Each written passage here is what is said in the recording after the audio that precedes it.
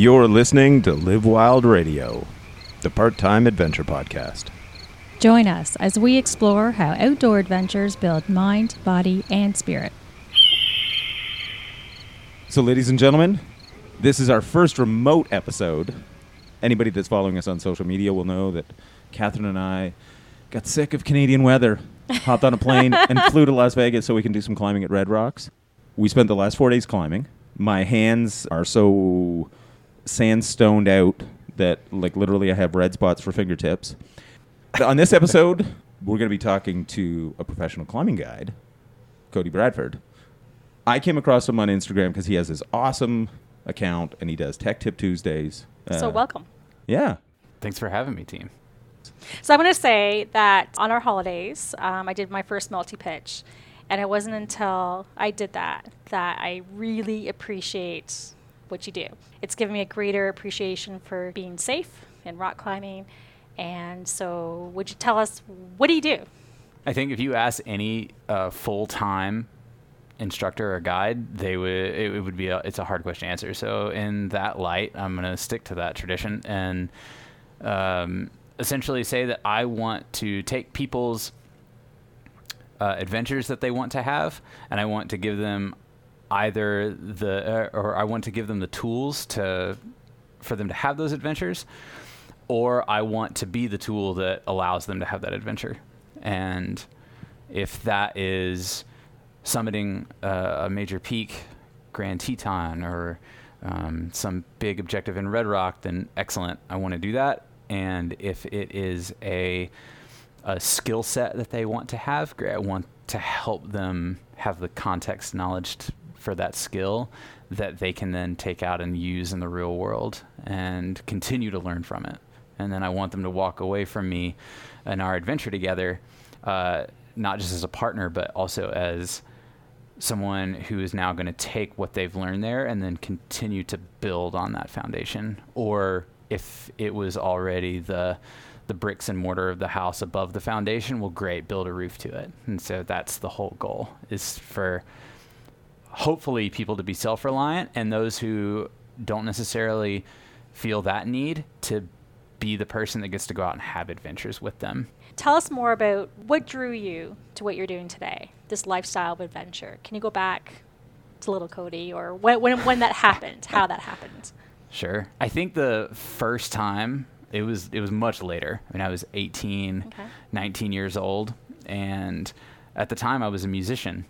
My whole trajectory was that, and through some events, and both random and somewhat planned on my own, ended up just completely leaving all of that lifestyle behind, living in a city at the time, which was Greensboro, North Carolina, and deciding that this is also after I quit high school, then went back to high school at a middle college, and subsequently got my high school diploma, and decided for some odd reason that I was really drawn to going to Western North Carolina, which is where the mountains were. It was the only mountains that I really knew. I mean, of course I knew that other big mountain ranges existed, but it was the place that really drew me for one reason or another, and I still don't really know why. I mean, I could really trace it back to I was adopted, and my adoptive dad, who I just consider my dad, since he was mostly the individual that raised me, taking me to a river, and I would just throw rocks into the river. And I just remember my first goal setting being how far I could get a rock across the river.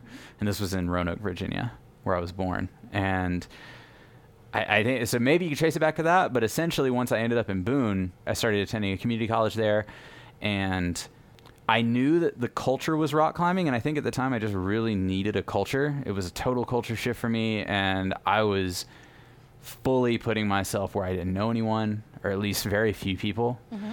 I didn't know anything about mountain culture. I didn't know anything about the difference between a knot and a canoe, which really made it tough to establish a community there. And I just, for some reason, I wanted to work outside, so I wanted to work on a farm. And so I met this individual by the name of Brent Cochran, who owns a farm called Shady Grove Gardens, which grows flowers primarily, but they also grow produce out at another farm that they have, and out of a farm close to Tennessee, on the Tennessee border. And he was this really incredible boater. And I remember walking up to him because he was just he was the local farm. And I don't even remember why I chose him. I think maybe there was an ad that he had posted about needing a farmhand. And I just wanted that for some reason. I still don't know why.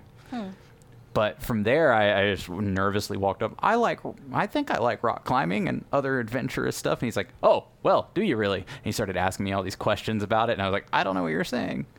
And from there, that individual, who, by the way, has only one leg but gets around better on one leg and a fake leg better than most people on two. And he was this incredible whitewater kayaker, boater, as I'll say from here on out. And got me into that whole culture, and that was really my introduction, my big push. Nice.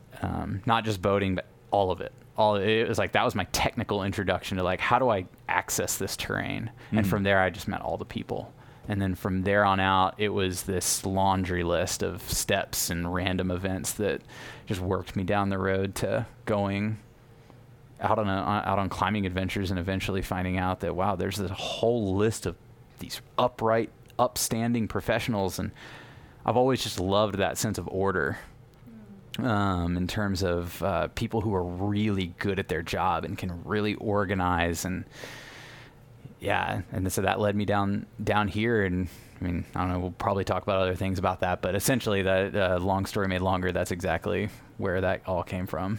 And that's actually really kind of interesting, if you're attracted to the kind of making order out of it. Sure. Because the climbing community has always been this kind of almost outlaw dirtbag. Not to say that the guides become the police. Oh sure. But it's a thing where if you're going to do it as a job, you got to be a professional and take it seriously. And it's interesting just in the sense that it almost runs counter to the way that it is, but it's the way that it's perceived. I think that's actually an interesting point to bring up too, because I feel like it's often an internal conflict in myself where I have problems with authority. Mm-hmm. I think anyone who grew up with me and anyone who knows me personally would know that I take issue with people saying that this thing needs to be a certain way within reason, especially if it's not backed up with something. Yeah. I'm a big evidence-based person. And so it is interesting that I want order, but at the same time, having all of this, I always looked at the climbing community, and at the time it was the boating community, but really eventually it became the climbing community where that kind of rebellion of going outside of the norm was really attractive. And I think less so about the sport itself, more about the culture. Yeah. But then within that culture, there is these quote unquote rebels who, I mean, I don't look at necessarily guides as even police even. I've always, including myself, it's like, if anything, my colleagues who I work with, many of whom have much higher credentials than me, full International Federation of Mountain Guide Association certifications, are really, they're contextual and contextual based. Tools need to be used for the context that's appropriate. Mm-hmm. And often they're the ones teaching me, like, no, you don't need a backup for that munter. Why would you put a backup on that munter? And then I would ask, well, because the munter doesn't have a backup. Yeah, but you're only lowering them 20 feet. How long have you been out today? Hasn't it been 8 hours? Yeah, you want to get them down. This is only a 20-foot lower, right?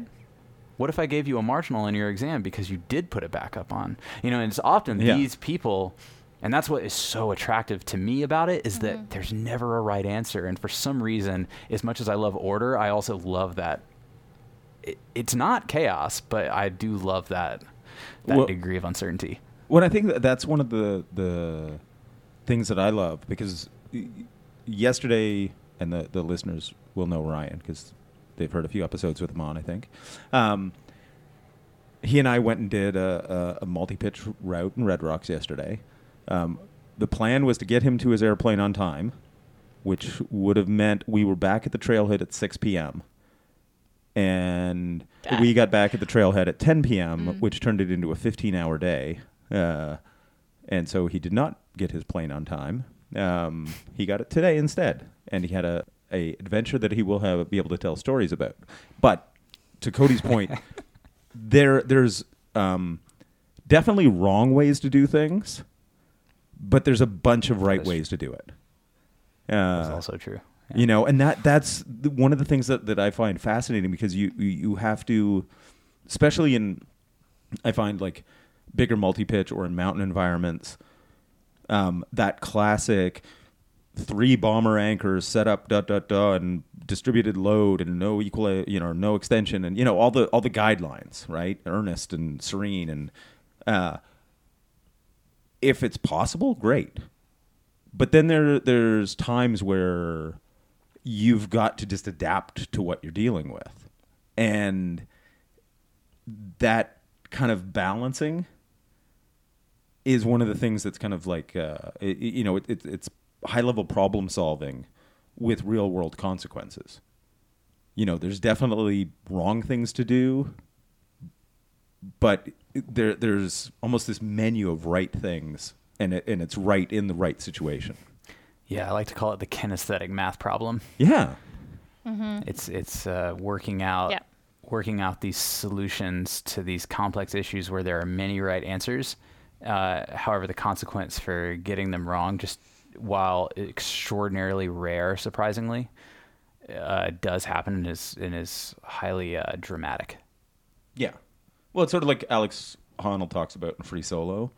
In his mind, free soloing, the free rider, because he'd practiced it so much, the risk was low, the consequences were high. Sure. Although if anyone watches him on that boulder problem, I'm always a little like, I mean, is he not on the edge? But I trust that guy wholeheartedly in his climbing movement. But anyway, yeah, it's true. Yeah, it's true to him. Like that movement, his quality of movement, the risk actually is legitimately for him quite low. It's just like any of us, and for the rock guide standard, our movement is expected to be at a 10+ standard with a backpack on, trailing 2 ropes with 2 clients. Yeah, and we should be well above that. It should not. The reason that's the standard is because those risks should be able to be mitigated by our climbing movement. So yeah. Anyways, but that's so going back to, or the idea of when you're taking clients out, how do you balance the safety and the inherent danger of what could happen with the adventure? How do you? Yeah, that's one of those things where I don't even know if there is this. I could coordinate this answer, because it is so dependent on first my guest's personality and what it is inherently that they're seeking, which that I don't even bother necessarily always with at first. Mm-hmm. But I can speak to the guests that I know really well, my return guests that I climb with, who I most of the time will often just call my partners, because I climb with them more than I climb with even my own girlfriend, my most constant climbing partner. But I think that for some of them, it's for them, I'm this is a very light way of putting it, but I'm almost a way. I just keep wanting to say carnival ride, but that is such I just don't like that term. I don't think that's a good way, but for sure, let's just go with it for lack of a better term for now. And it's the movement for them that's important. It's being in that place that's important. And the things that are happening behind the scenes aren't really that important to them. And I want to be that vehicle by which they can have that experience.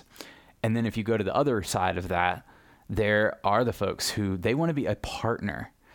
These are the individuals that I can even trust to lead the pitches, put me on belay, and either I jug the pitch because they just climb so much harder than me that I can't even, which that doesn't really happen very often, not because I climb hard, just because, but that's just generally not who's hiring folks, but it does happen. Or they I trust them to put me on belay, and I free climb the pitch behind them. That degree of individual often wants that power of being the person in charge, and which really harpens back to the history of climbing. I actually just watched Valley Uprising the other night, and again for probably the 4th time. I love that. I think that's the historical documentary Valley about Uprising? Yosemite. Yeah. Yes, and that's it's good. very well That's done good. actually, and I think it did a great justice to climbing, but to the climbing culture. But that level of tolerance of the leader and back in the day, you had to be a qualified leader, to go up and do these objectives. And that's the whole point of Royal Robbins and everyone. They were just kind of bucking the system and saying, we don't care about any of that. No, we're going to just go out and test this new frontier. But I think that still sticks around. I think you look at it even with gym climbing, the lead certification, it's all of a sudden you're imparted this big responsibility of yourself, but then you add a partner to it, and it's this big responsibility of another person. And so balancing that, before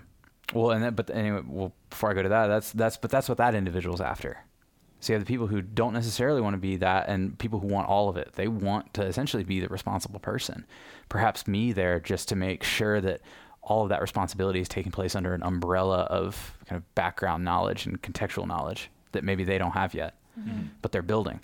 And I think where that goes is that balancing it is a matter of really getting to know that person, climbing with a person. I don't get it right. If I go climbing with a person, I don't always solve things perfectly, technically, and I don't always solve things perfectly interpersonally. In fact, I never do.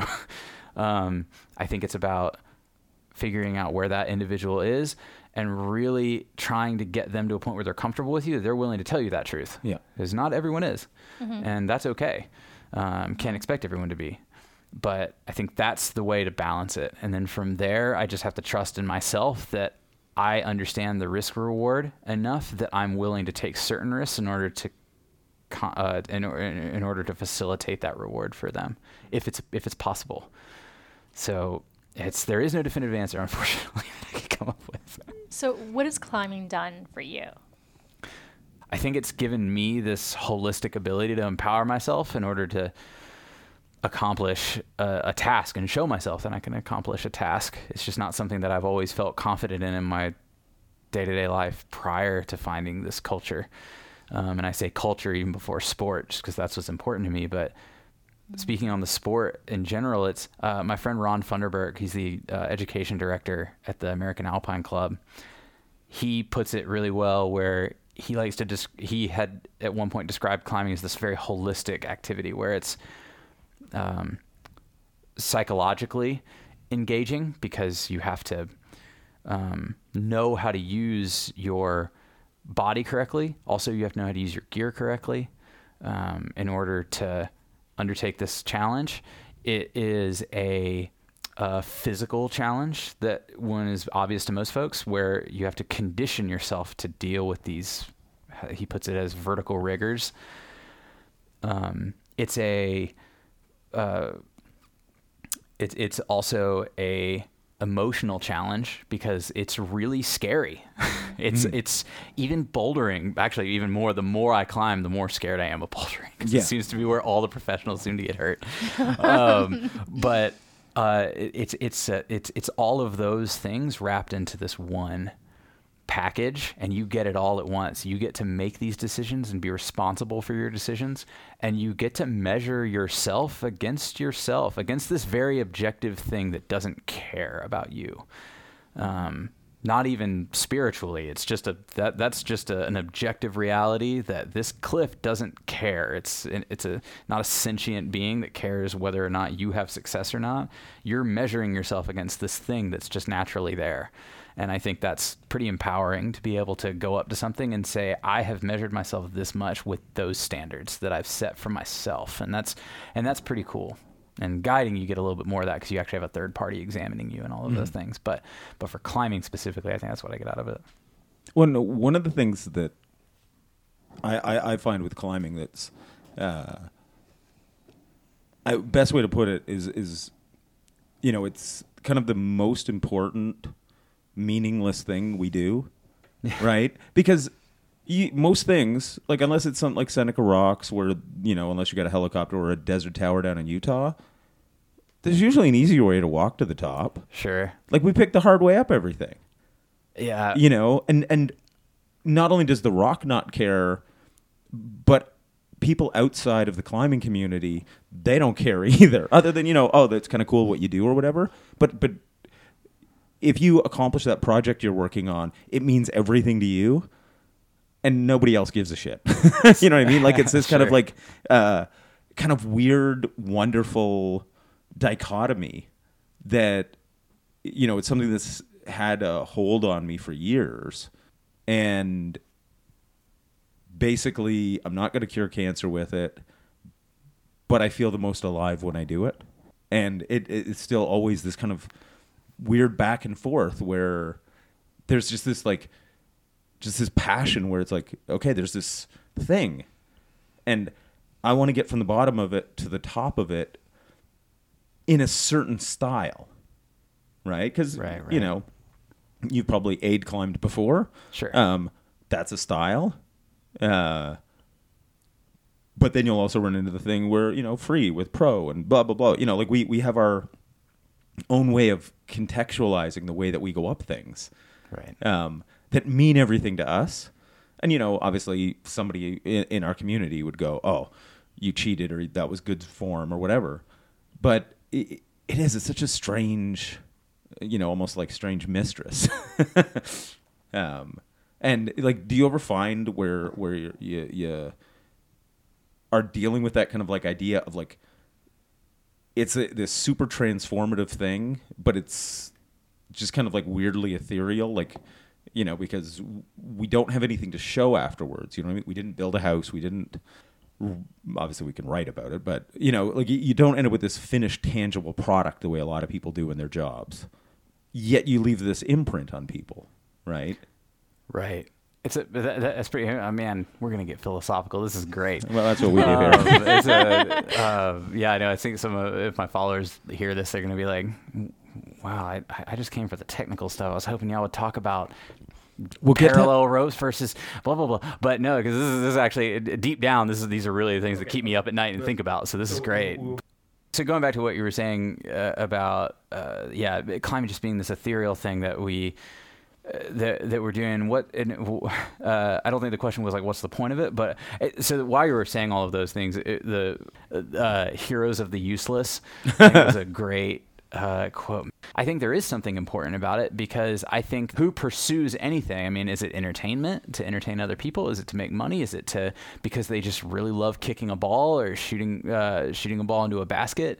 Because really at the end of the day, what does it do for that person? And does it then take that person and then make because it empowers them, they then go through the rest of their day helping society in some way, which at the end of the day for me, that's really what's really important. Is first it helps that individual greatly, and then equally as important is that to me is that it helps also goes out and then that person is just a better person in society, or because it does whatever for them, even if that means that for them, you know, ordinarily I'd be out there standing on a grandstand and I'd be an internet troll, but instead I'm very quiet and because I just have this thing that empowers me. I'm joking kind of, but or for someone who doesn't feel empowered in the world, it gives them something to go out and pursue. It goes back to giving them their own objective measurement of themselves, that now they can go out and use that power to just go through life like we all would like to, which is just a teeny bit happier at the end of the day, you know? And so maybe for me, that's kind of where that all comes from. And, you know, but that's not up to me at the end of the day, for my guests, for my friends, my partners, whoever. You talked about the culture. You said that you're very attracted to this culture, and then there's the sport. Can you talk a bit about that? What is it that attracts you? I think that mountain culture it's just the inviting nature of that culture. I mean, when you have this thing that you're attached to, this hobby, this skill, this thing that it's like a city that isn't in one place. It's like you have your butcher, your baker, your candlestick maker, but you have that in this community dispersed all over the world. You have the climbers who are professional athletes who are going out doing these incredible things. You know, Sausage Julian climbing 3, 4, 15A routes, and that's super inspiring. And so you look up to them to how are you training? And you know, you have like my guiding heroes, like my friend, I'll bring him up several times. My friend Ron Funderburk. I'm like, how do you figure this out? What have you done to just inspire this many people and teach and come up with these theories on education? And it's cool. It's the you're a part of this city where you know all the residents. And It's a small world, eh? It's a small world. And in the mountain culture, as y'all probably know, I mean, you get to hang out with your heroes. And I know that that's just, again, repeating what so many people have said, but you get to hang with your heroes. I mean, I got to meet Peter Croft, and he's never going to remember me, right? But like, I got to meet him and climb at the same crag as him. And for me, that was really cool. I got to, I go to the same gym as Alex Honnold and Brad Gobright, who I swear Alex Honnold's never going to remember my name in 1,000 years. What gym is that? It's attached to the Desert Rock Sports gym over here, the Red Rock Climbing Center. Cool. Oh, yeah. Where we went shopping the other day. Yeah, so the Red Rock Climbing Center is kind of like the little neighborhood gym here. Mom and pop, but I really like it. I love it there. I like the culture there. And that is so cool. It's so integrative. I mean, you can be important, and I think that's important for people to feel important. Mm-hmm. How many times can I say important in that sentence? I think that's extremely powerful for folks. And for me, that was a big deal, because at a time when I was really seeking some kind of cemented foundation instead of a gravel one, I found it in this mountain culture as a whole, not just climbers, but all of it. I think it's just so cool. The first night, if you ever go to a Banff Mountain Film Festival, right? I mean, that's just that. Who cannot be a part of that? Yeah. And that's just awesome. You watch that everyone in mountain culture knows that introduction, right? And when everyone's got the same feeling when they see it, like that boom, that bass drops, you see it all happen. It's so cool. I just love that. Yeah. Well, it's one of the things that I love, that you can have, and this is so probably unlike almost any other professional sport out there. I'm now firmly just a trad dad. Right? Like it's one of those things. I climb some sport. I try hard every now and again, but most of the time I just like to cruise long, moderate routes. It turns into sort of mini epics. I'm okay with it. Right? Oh, you're not like the crusty, like, these kids only wrestle pebbles and smell like Skittles all the time. Oh, yeah. Don't get me wrong. I will make the jokes, but I'm also in awe of them. But it's one of those strange sports where if I was able, I could go climb on any route that Adam Ondra put up, or I could do Freerider, or now I can't do them. But, you run into the thing, like, we can get to play on the same field. Yeah. Yeah, it's pretty cool. I love putting my hand in a crack. Like, I was just in Joshua Tree, and it's like, oh man, like, I just love knowing that John Long, like, put his hand right here. And then he would have given like a super eloquent like speech about it, because that's just John Long. So the transformative power of climbing, I guess is sort of one of those things that empowers you or gives you kind of motivation as a guide. So how do you kind of balance your own personal objectives with the business side of it? Because my guess is a lot of times with clients, you're not climbing right at your limit, right? Right. Like pushing whatever project or whatever thing, that you're trying to accomplish. Sure.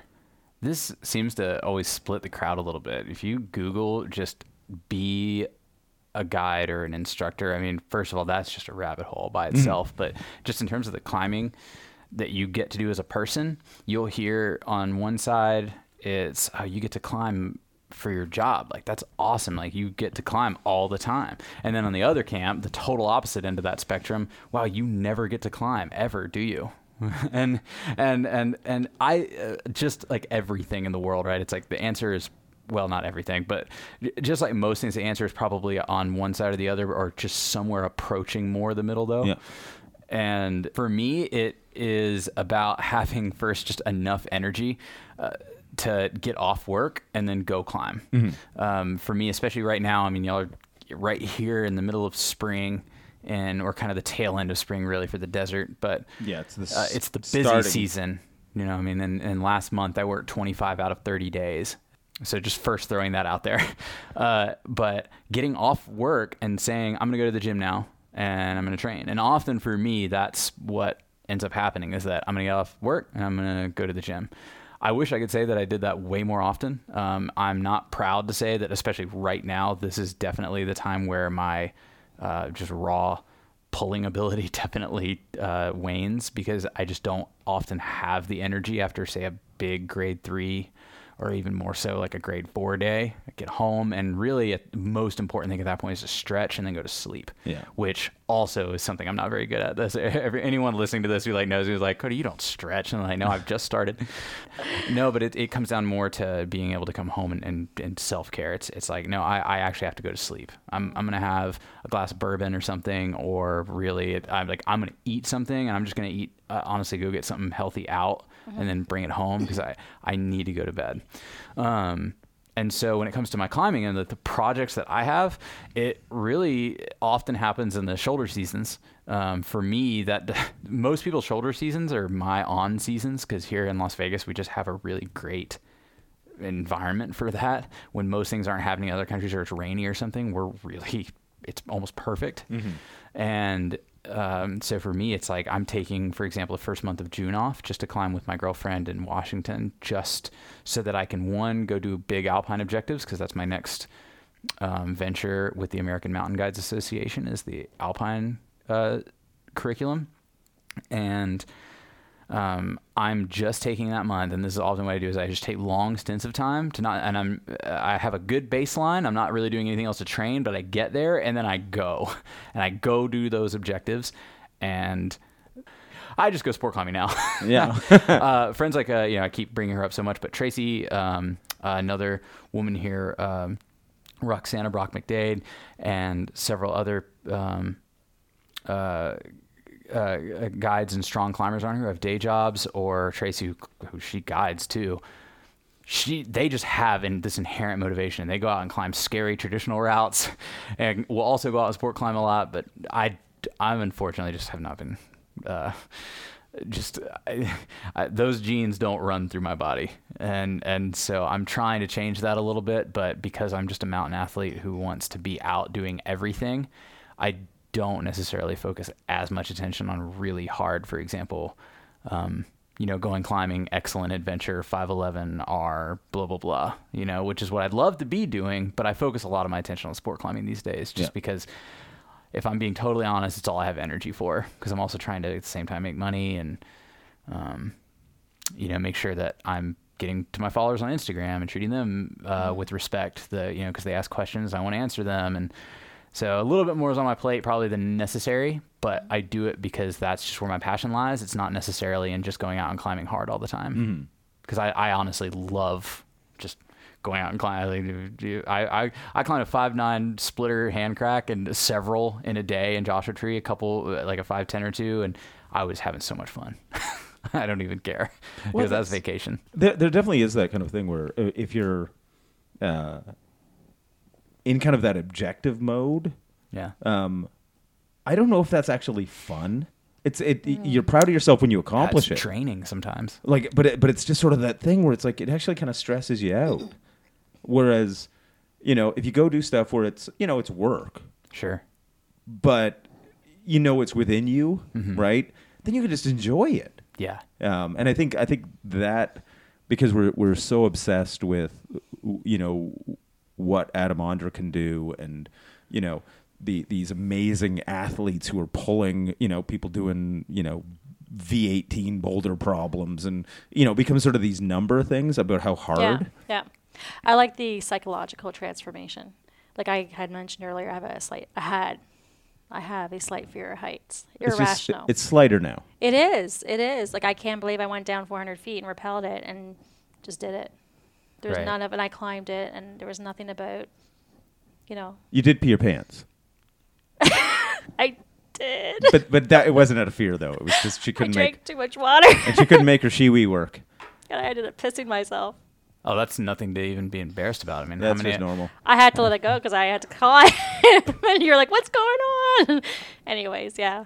Yeah, I guess I did. Yeah. But I definitely tried to pee mid-route and just peed all over myself instead, because at the end of the day, it's just like, well, what am I going to do? I'm in this knee bar right now, and I'm just trying to stand here, and it's like, I legitimately can't hold this anymore. Exactly. Well, be happy. You ever seen the video in Squamish? Oh, yes. Everyone has seen this video. Where the guy... Boogie Tube, yeah. Yeah. Yeah. So, climbing hungover, Oh, and man. And it's when you said knee bar that sort of made me think, because he got a knee jam in. Off with and then he got his leg stuck. Mm-hmm. And then somebody else was coming up and is like, oh, I think I shit myself. That totally happens. Yeah. Oh my God. I'm going to derail the joke a little bit because I think what you brought up earlier is like just such a, it's actually very poignant for me in that, putting numbers on things and I'm a person who freely admits I put way too many high standards on myself, and it often causes me just undue amounts of stress. Oftentimes my objective planning comes down to making sure that my this sounds pandering, but it really is what drives me. Guiding is what drives me. It is the thing I wake up in the morning and want to do. It's just like music. I like try to balance those two things, and it's just like I wake up in the morning and I want to do those things. And for me, it's I put a lot of pressure on myself to say, oh man, so and so is definitely ready to do epinephrine, or even harder, someone is I really should take someone up, like the Warrior or something like that, like they'd really benefit from like a hard trad day up in the big mountains, or you name the route, right? It's like they're ready for this. And I just cause myself like, oh, but am I ready? And I start measuring myself by all these standards. And why I have a little bit more foresight to not necessarily measure myself against Adam Ondra, I do measure myself against other guys who have come before me and done much bigger things. We'll have to pause this interview for now. No worries. So you might have heard a little commotion. The fine folks that Cody was staying with got home, and as nice people and nice person that he is, wanted to give them their home back. So now we are in the driveway in Cody's van. Hashtag van life, can life, climber life, all that jazz. It's actually a very nice van, other than the fact that it has free candy written on the side, which I don't know what that's for, but what are you going to do? I'm trying to erase it. But yeah. I think you probably got it from a police auction. Actually, there's blood on the side. But either way, bird poop makes great fake blood. Yeah. So we are back. We are in the van, and the advantage of the portable podcast studio. And we were talking about comparing ourselves to people and things. I think the point I was making before is just that I easily compare myself to people. A lot of people, it's easy to compare themselves to someone like Sausage Julian or Adam Ondra or Emily Harrington. I mean, you name it, all these professional athletes. And for me, sometimes I'll do that in terms of climbability, but I relate a little bit more with just other guides and people who have there are guides who have climbed made a first ascent of one of the Gasherbrum and have put up first ascents in Alaska, sometimes with their clients. Mm-hmm. And that just doesn't happen with me.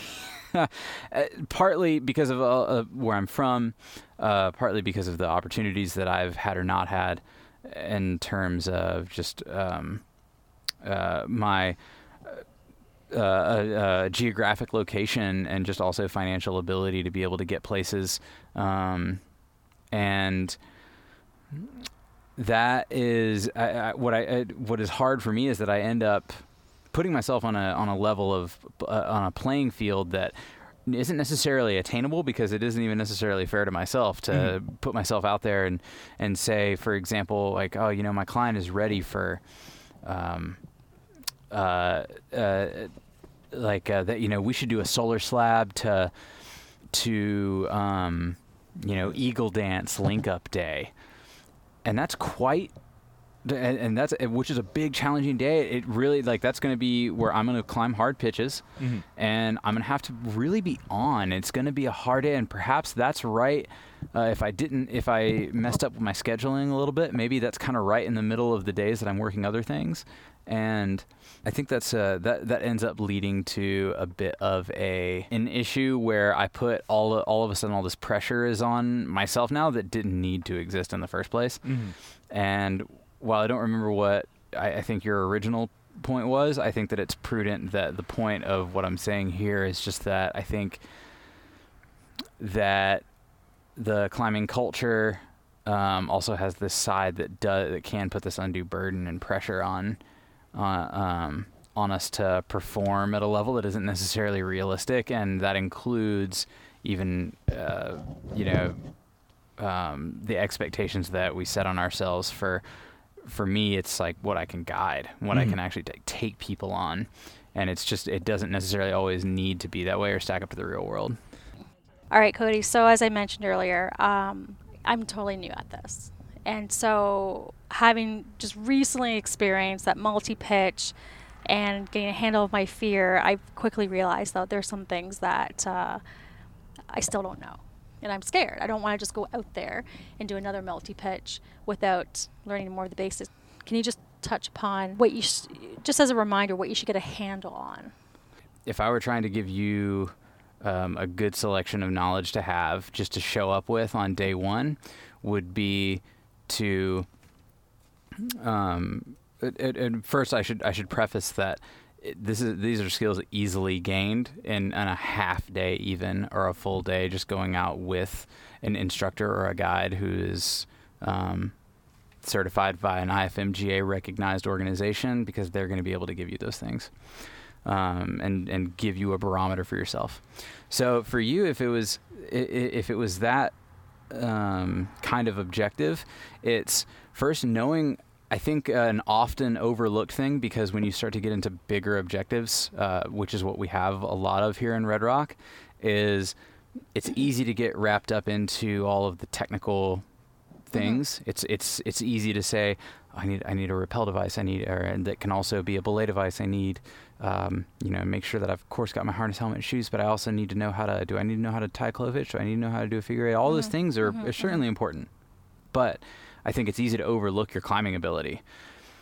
And not just your climbing ability, but have you done objectives that are in terms of that size? So let's, for example, say, using the example of Romanian rib out on the First Creek slabs, it's not an insignificant approach, certainly. So it involves, first of all, knowing that you're getting yourself into, you a minimum have to hike. I think it might be a 2-mile hike. It could be as little as 1.5 miles. I don't actually remember, but so we have to do it over. It's a solid hour and a half. Anyway. It's a pretty, so if you put it in a time frame, it's an 1.5 hour approach. So certainly by the time you're there, and if you're on-siting the group that you're with, you're going to be a part of that. Even if people are very good at handling that stress, it's still this underlying stressor of not necessarily knowing where it is. So being mentally prepared to be able to say, I'm going to go out there, we need to get there in a good amount of time. So being able to know that you can be out there and be calm in that situation and just say, all right, great, we're finding the route, and knowing that you the fitness of you getting to the base of that route isn't going to come into play. Because if you get to the base of a route and you're already exhausted from just bush pushing, because that happens, through scrub oak and whatever, maybe if you're in the Cascades, all of the just the tight bushwhacking that you have to do, especially in like North Carolina sometimes, because it may be hot and humid. So where I'm from in North Carolina, that's the situation you get. And then being able to climb. Your climbing ability is the grade of the climb. Sure, it probably is in that range, but then when you add in all those factors that I just spoke about, on top of that, the nature that, okay, so it's a 5.5, or let's just call it 5.7 as a nice number there. 5.7 is attainable for a lot of folks, and it's a very common grade here for popular routes. Can I climb it, but can I climb it in the style that it has? So is it a crack climb? Is it a slab climb? Is it a face climb? Do I know the difference between those things? Because that's going to change. If I've never crack climbed and it's a 5.7 crack pitch where hand jamming is what, for example, is what's going to make it 5.7, or am I going to have to lie back the whole thing, until I find the holds that are the thing that keep the grade down in terms of it being a crack climb? Pollux Pillar is a great example of that as a route here in Red Rock, where there's face feature, but there are sections where it definitely is going to be harder than 5.7 if you can't hand jam. So I think knowing your ability in that regard before you even get into the technical know-how, that's the real thing. And I think that's where here in Red Rock, it's a great to go out and have that adventure because it is so accessible. But I think also people can sometimes get themselves into trouble because that's the area where they even have all the technical know-how. I mean, they can rig up all kinds of systems, but all of a sudden you're on, pitch number 8, pitch number 6 to 8, and you're really tired, and all of a sudden 5/7's hard all of a sudden. You add exposure into that and other things, and I think those are the often overlooked things. What are some tips or resources that you recommend people go to research some routes? Some routes? Yeah, because we talked about Mountain Project, but maybe there's some others, or of course there's local guidebooks, but just to help you assess routes and rather than just go into it blind and, Well, I think the unfortunate answer is that there just isn't going to be the golden nugget that leads you to the perfect answer. Okay. I think that being able to understand how to research a route is important, and I think using all the resources is important. When you go to a new area, I mean, really, I think at the beginning of it is just to follow your instinct. I mean, if there's something that you think is cool because either because someone told you or because you looked at one of the formations and said, what's a cool route I can do up that formation? Let that drive at first and then start narrowing it down and see where it leads from there. Once you've established a route that you really want to do, then certainly buying the local guidebook is one, I think, really importantly and often overlooked, is just a way to support that local community. And I think it's also a great way because that's often where the most in-depth history is going to be, and you can get a lot from the climbing history. If you know, for example, the first ascensionist, if I know, for example, around here that the Uriosities put up something, I can expect a creative route that often has some potentially interesting route finding or some interesting formation that it goes up. It's probably going to be a little stiff but well protected. If I know that Joe Herbst put it up, I can expect that not to necessarily be the case all the time. Perhaps it's not only creative and kind of strange, but maybe a little physical as well. So knowing that history, and you get that often by buying a guidebook from the local area. So given that Red Rocks is a real draw and you've been here for a while, are there some guidebooks in particular that you can recommend? Certainly. So I think the most common guidebook that most people have that seems to be the most comprehensive seems to be Jerry Hendren's latest edition, which I can't remember if he's on the second or the third edition now. But that is a very well done guidebook. It's very comprehensive.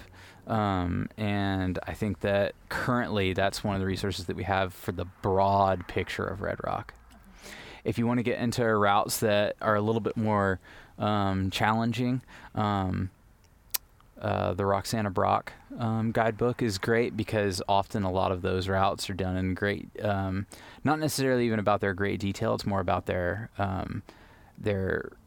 breakdown of what to expect of each. For example, hard pitch is going to be like, so if you're like trying to do the rainbow wall, I might even recommend cross-referencing Handren with the Brock guide because it's going to be even more accurate.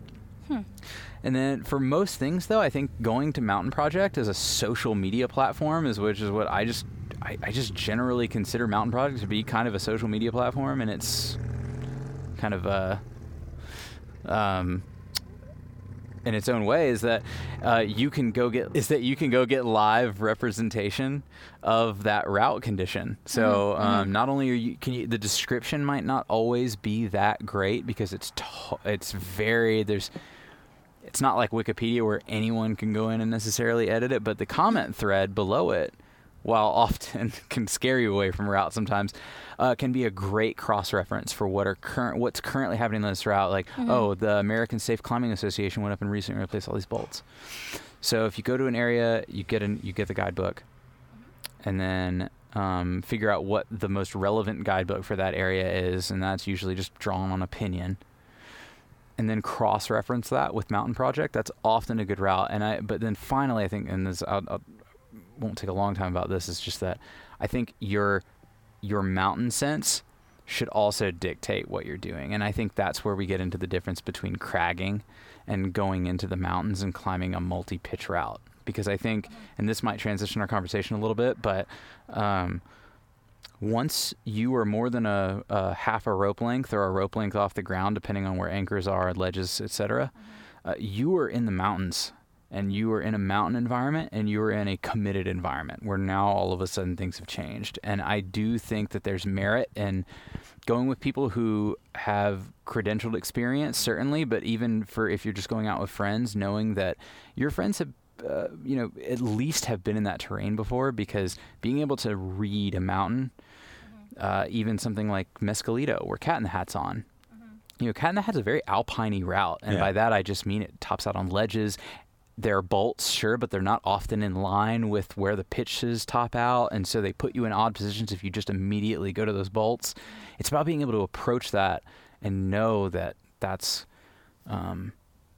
that you can read that terrain on the fly and enter that terrain, because it is very committing, and I think that's another element that's often overlooked.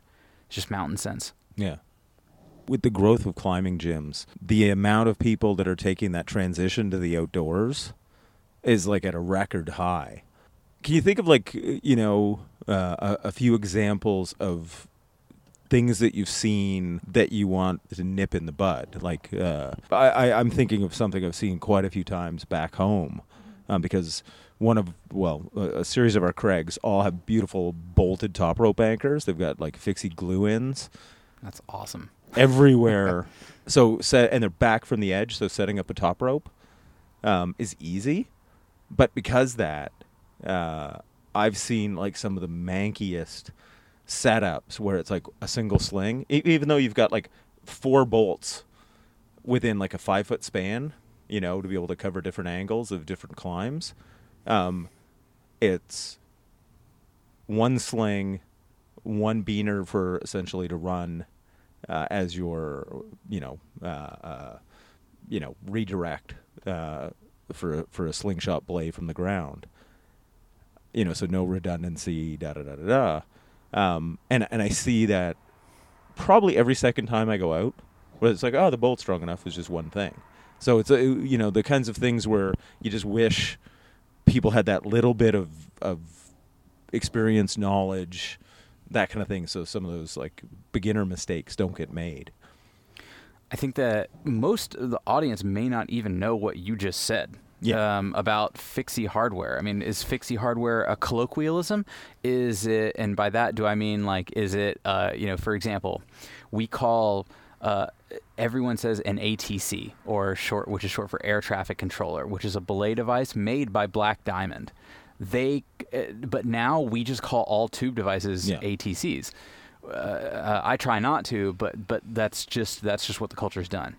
So I think a large part of the issue of potentially what you're seeing with quote unquote sketchy anchors, like go on any Instagram, just go to hashtag anchors, and it's great. Just bomber gear. I'm trying to start a hashtag anchor anger, because it's good, but a lot of it is just really an overall failure of the system to compensate for just masses of people, and then another reason is that this is a very legacy oriented sport. It's a one of my friends called it a folk kind of art, where it's passed down orally, it's passed down through time via literature. And it's just passed through mostly until recently, no testing. It's just people going out and just trying this stuff. And it works or it doesn't, and that's just a thing. And it's very self-regulated. And so I think that's a large part of it. It's just that overall it's that there isn't even a clear understanding of vernacular and exactly what something means. And I'm actually in the middle of writing a bit about this right now that I want to put on my website once my website's done, is that, for example, the difference between people talking about rope techniques versus rope types. A lot of people talk about climbing, for example, with double ropes. Well, double rope doesn't have any meaning. There's no such thing from the literature standpoint as double ropes. Yeah, it's twin and half. It's twin or half. And the techniques that you use to climb might either be caterpillar or parallel. And then those are single rope techniques used with single rated ropes. And so I think that might be part of it. Mm-hmm. And I think that's what I'm getting at anyway with with what you're talking about. The thing when I got into it you kind of got adopted by the people who would be your mentors. Sure. And these things matter, so that, because everything in climbing, when we're talking about the technical aspect, is safety. Because if we weren't concerned with the safety, none of us would use ropes, right? Certainly. How do we educate people to the point where they understand what they don't know? I think that's through regulation almost. Right, and it's pretty hard. So there is a movement at the federal level in the United States to start regulating climbing gyms based on OSHA, and I'm going to totally butcher the nonprofit regulatory body that is also involved. I'm not even going to try to remember, but they are essentially regulating the climbing wall industry. The climbing wall industry is kind of like this introduction to many people for climbing, and it's a cool little like laboratory almost, because it's taking climbing, which is this very open-ended sport, and it's putting it into an indoor setting where we often think about building codes and things like that, and essentially, they are trying to put those kind of regulations on an industry where it doesn't really make sense.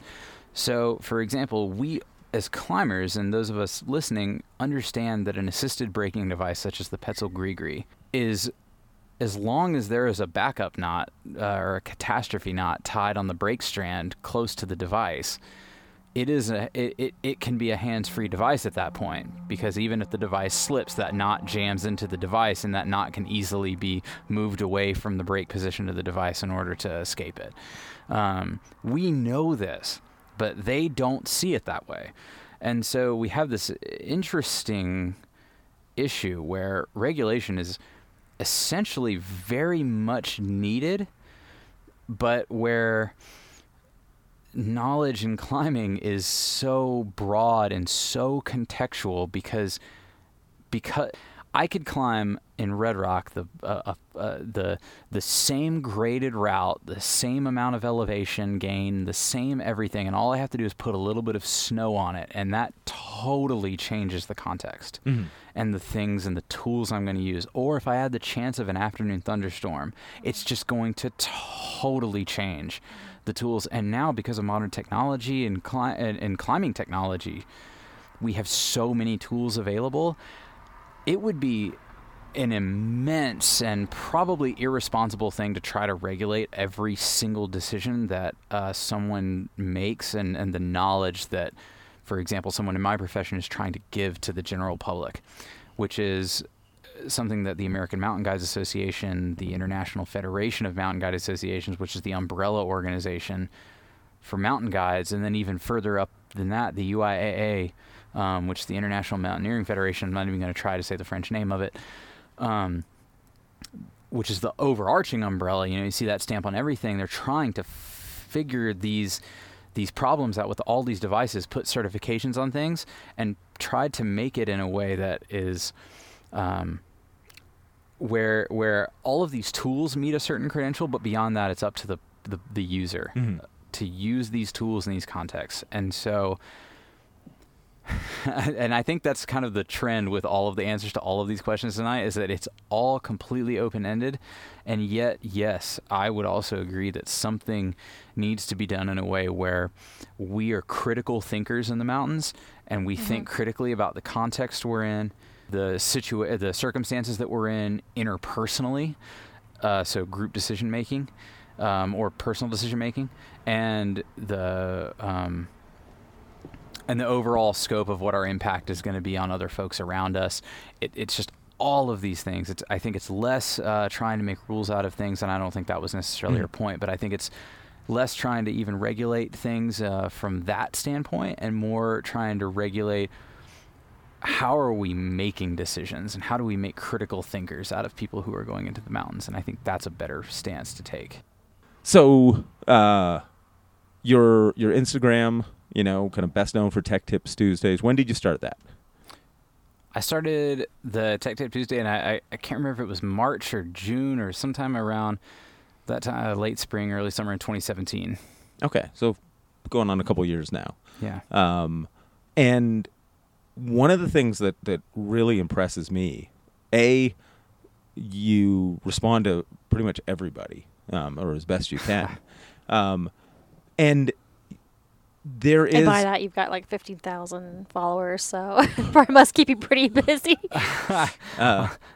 But one of the things, and this is really an impressive thing, and I don't know if you engineered it this way, but you somehow have created a polite dialogue that's got people engaged with the, well, I was told that I should do it this way. In a comment, they'll, you show a tip and somebody goes, oh, well, shouldn't it be this way, or isn't this a problem?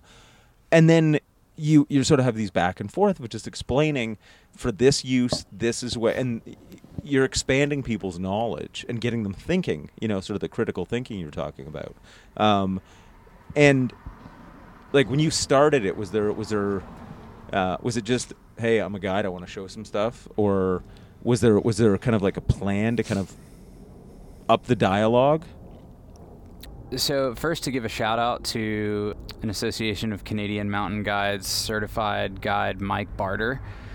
I love him. ACMG mountain guide Mike Barter, the mountain guide, everyone's favorite mountain guide. Thanks, Mike. I appreciate it. I'm giving a shout out to you if you hear this, but he really did this great, where he was just this approachable individual who was ready to be wrong on the internet, and that was pretty impressive. I found his videos on YouTube when I was at a point where I was looking again for that professionalism, and the original idea behind what I was doing was that I wanted to also offer that, because he was also seemingly at a point where he was kind of ceasing to do that part of his life and moving on to something else.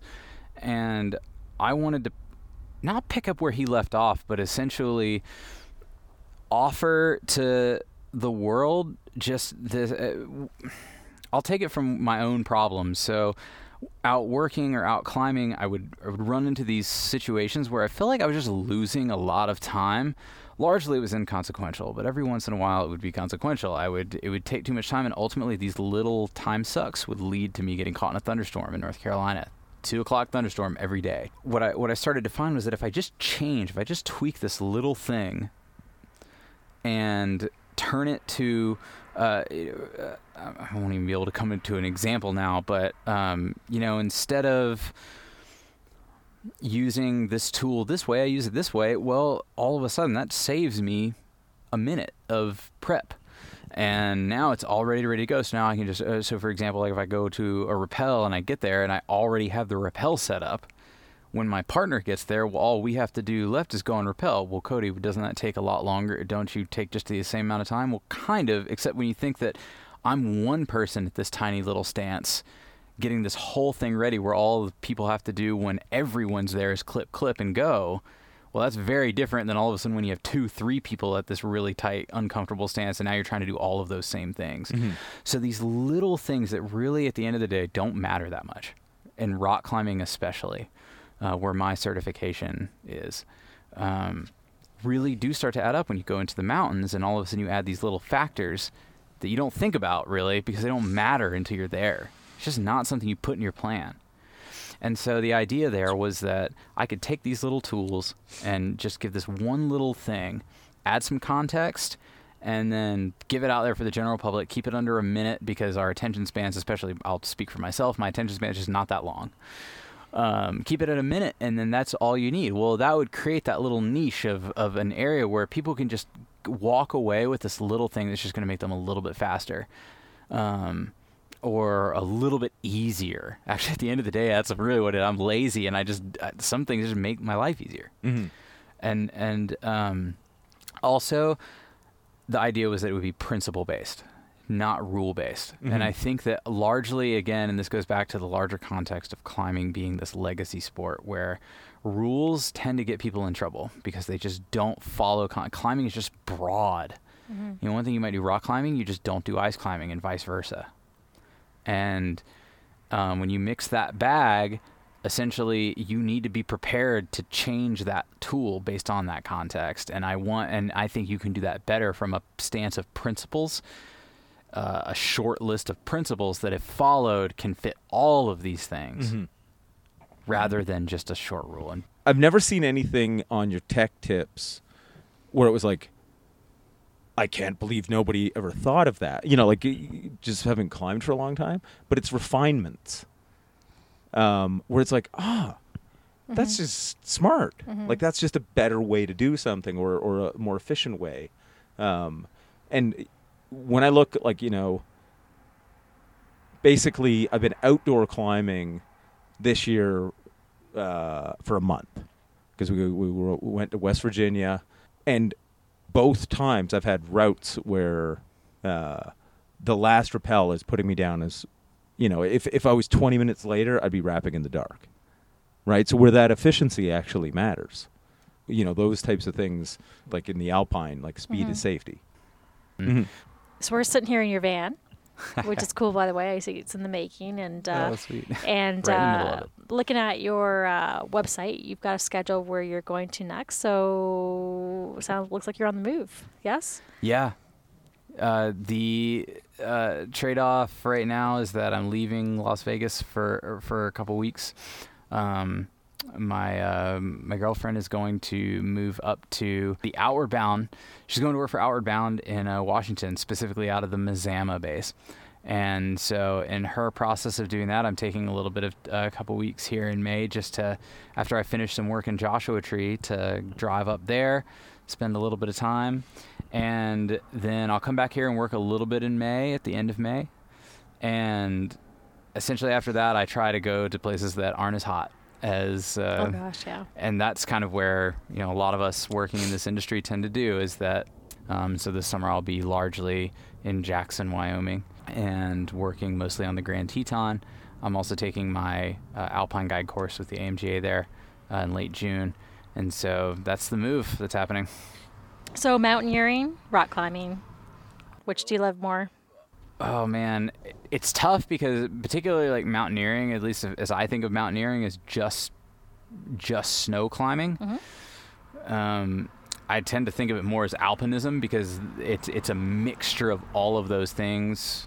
Alpine just coming from that French underlying meaning of being above tree line, where you have a lot of snow, you have a lot of ice.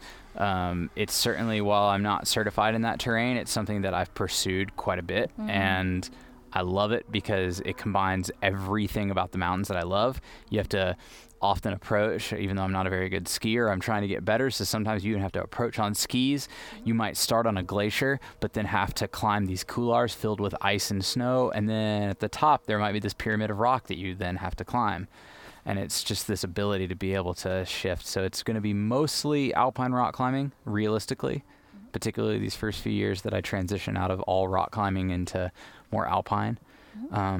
But also it's going to be definitely some snow, of course, because the Tetons, especially after this big, huge snow year that the whole western U.S. has had, there's going to be quite a bit of snow up there to navigate. So it's going to be mixing the bag just a little bit, but just enough that it's still comfortable for me, that I can still give reasonable, all of the security that my clients need and everything that I need to feel comfortable. But yeah, certainly challenge as well. Enough that I'm going to go out on my own several times in the Tetons with partners and try some big snow objectives if they're still around in June. It's the thing that I think is kind of wild, is how each, I don't want to call them types of climbing, because but there's almost this pieces building on top of pieces, that they become sort of the puzzle pieces or the key that allow you to explore new environments. Because, you know, basic multi-pitching combined with longer approaches and more route finding. Plus the weather. You know, and the weather and da-da-da. Now all of a sudden it's like a lot of those basics then become alpine rock climbing. And then now you add in snow and ice, and now it's mixed. And it's almost like, in a weird way, like jazz. You know, I could totally see that. That's pretty cool. It, kind of this the very people free form. Yeah. And it almost is like this canvas that you get to play with, that the art is the line, and the thing, for most part, because every now and again rocks fall down, or, you know, but the canvas is still left there, but with no art on it. But it's always been one of those things that's, especially, you're talking like anybody putting up a First Ascent. They are choosing which way to go, right? Because a lot of times we go for the guidebook and it's like, okay, and at the tree, go to the left, and it's like It's true. It's very technical. You're just following somebody else's roadmap to get there. But when you're getting in those alpine environments, now a lot of times it's almost like a canvas that's too big for them to do the step by step. So there's all this kind of like free flow, or free form kind of expression that you get to have yourself. Yeah, it's pretty interesting because you had mentioned that people follow. If you're repeating routes, you're often following the previous information from the last ascent party, whether you're doing the second ascent or the 50,000th ascent. Has there been a 50,000th ascent of anything? I don't know, maybe. And the interesting part about that part is that, well, the first ascensionist also was just following a line. But then, like you were saying, though, then all of a sudden that changes when you get into more alpine climbing. And again, I just want to reiterate, as I'm not an alpine guide. However, as a student of the culture, I do know that, for example, on, I think Mount Waddington is a great example. There's only been so many ascents of Mount Waddington in the Waddington Range, and all the ascents that have gone up it to try to repeat it have all taken just slightly different routes. And often it could be because of route finding. Just everyone had a little bit different preference on where they should go. It could be because just an enormous rock fall or Serac fall event could have happened that totally changed the character of the route. Who knows, and all of a sudden you add those things into it. And I think that goes just, again, harpens back to climbing in somewhere like Red Rock, for example, where it's a pretty,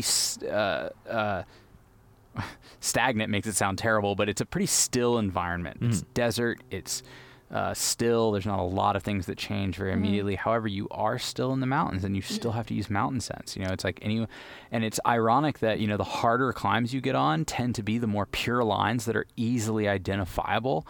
And when you start to do grades around, so for example, if you start to go up the First Creek slabs in First Creek Canyon, the reason you find so many bail anchors on the First Creek slabs is because it's so homogeneous. The terrain is just, it's so easy to get off route, which if you read anything from the American Alpine Club's Accidents in North American Climbing, you'll see that a large part of accidents, not necessarily the majority, but a very large part, tend to be off route. You're getting off route, they're leader falls.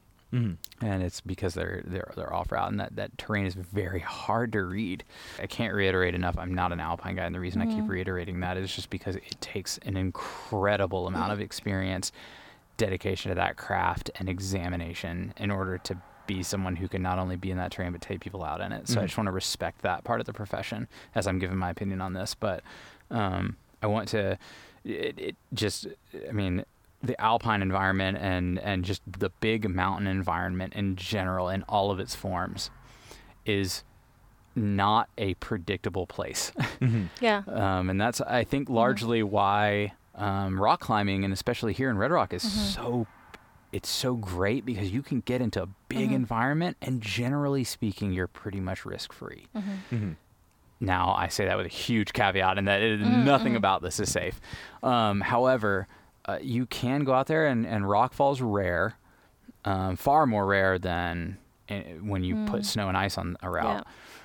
Yeah. And, getting benighted doesn't necessarily mean enormously cold temperatures, although if you're here in the winter, it could. And it's a pretty cool thing to see when you transition, you make that transition from rock terrain into other things.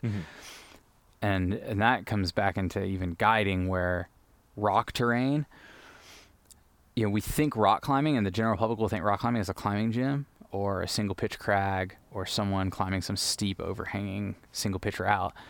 But rock climbing can happen on the Diamond on Long's Peak, and you don't have to climb any snow. Maybe you have to cross a very small snowfield to get to it. But it's an enormous thing, and that's something we often don't appreciate, which then brings us full circle, I guess, back to just context and technical know-how that comes from just being in those environments and understanding that they're not the same. Well, Cody, thanks for having us over to your abode and your van. Yeah, like I'm glad, because obviously anytime you follow somebody and it's like, oh man, seems like a really cool person. You never know when you actually meet somebody, but you've turned out to be actually better in person than you are on Instagram. Yeah. Oh, sweet. Yeah. I've done something right. Good. Yeah. I really appreciate that. But I think it is like fundamentally the thing of the two things that sort of have really come through, in hanging out with you this evening. Number one is there is a lot of thought behind, like sort of this critical thinking and to sort of convey this knowledge. But it comes from not a place of I know more than you, but it's like almost like here's a problem. This is sort of a way that I've thought about it. How do you think about it? And it gets these conversations started, which I think is super cool. And the fact that you just, obviously love climbing is basically, I think, underlying the thing that connects all of us who climb, right? Regardless of how hard you can climb. It's why you can sit around and have a conversation, because you're going to, I guarantee, you climb harder than I do, right? And then we can have a conversation. And then you'll be meeting people, that climb way harder than you. Yet you still, because it has nothing to do with how hard you climb. It's like that sort of shared experience, I think, where it's like, okay, relatively speaking, I know where that person's been, right? It's like we can walk, sort of that proverbial mile in each other's shoes. But I think it's that shared experience. So anyway, thank you. Thank you. I think that I want people to know at the end of the day is that I want people to be able to go out, and I want them to feel good about pursuing what it is that they want to pursue in the mountains, and that they should feel confident and comfortable knowing that they should seek out the culture that is going to be comfortable for them, and the one that is going to empower them to do exactly the objective that they want to do, no matter what that is, goal or objective. And I want to invite people to please reach out to me for those kind of questions, because while I can't get to everything all the time, 100% of the time, because Instagram's not very good at letting you know when those questions get asked, that they can reach out to me, and I'm happy to try to answer that context. But I want people to know that context is king or queen, and that they need to examine a lot of these things for themselves. And the second that we all think that we have that right answer is the second that we should all introspect in that moment and actually consider whether or not we've examined the options that tool or that piece of knowledge comes with in terms of context. So just let people know there are resources out there, and they should reach out to those people.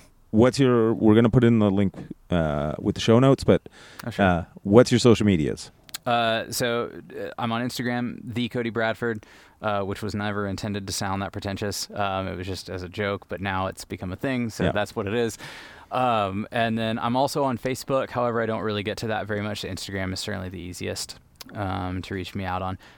My website will also be completely finished soon, and I'm hoping to also add multimedia to it in terms of long-form videos, and that's codybradford.com. So, and if somebody wanted to hire you to, say, guide them up epinephrine, how do they contact you for that? Certainly. So the company I work with that you can book me through in anywhere is 57 Hours. It's the app. You can find me anywhere on that, download my entire calendar, and that's the easiest way to find out where I am, when I am, and what is available that I can guide that day. So the 57 Hours app. Okay. So we'll put links for all of those in the show notes. And so from Cody's van, we're signing off. Remember, work hard, play dirty. Climb on. See you next time.